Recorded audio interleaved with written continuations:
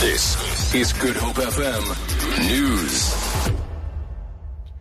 Police say they are investigating the possibility that the same suspect is linked to the 3 rapes and 1 attempted rape near the University of Cape Town.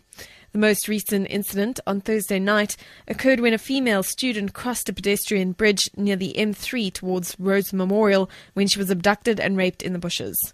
Police spokesperson Noloyiso Reqwana says the modus operandi appears to be the same, but it's unclear at this stage whether it is the same person. UCT has urged all staff and students to be vigilant in off-campus areas.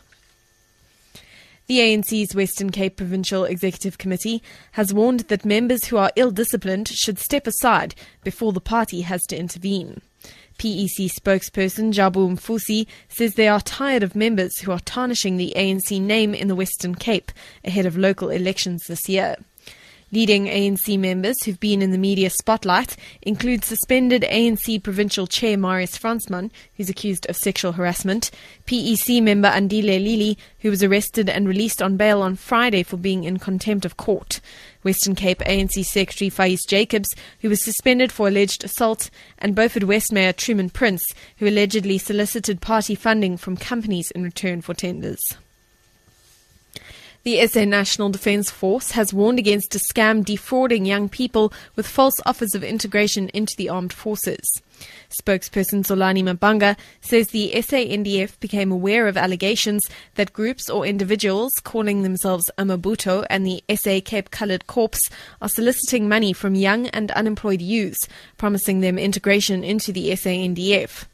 Mabanga says the SANDF strongly condemns activities aimed at deliberately misleading members of the public regarding integration into the SANDF.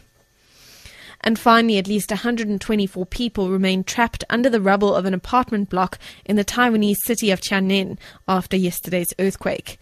Tianjin Mayor Lai Ching-te says many of them were buried deep inside the ruins of a 17-story block. At least 20 people are now confirmed dead.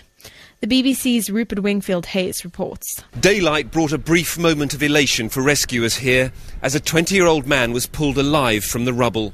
The crowds who have gathered to watch the rescue clapped as he was rushed away to a waiting ambulance. But several other people found this morning had already died from injuries and exhaustion. Rescue teams say their heat-sensing equipment shows there are still people alive in the rubble, but getting to them is painfully slow and time is running out. For Good Hope FM News, I'm Amy Bishop.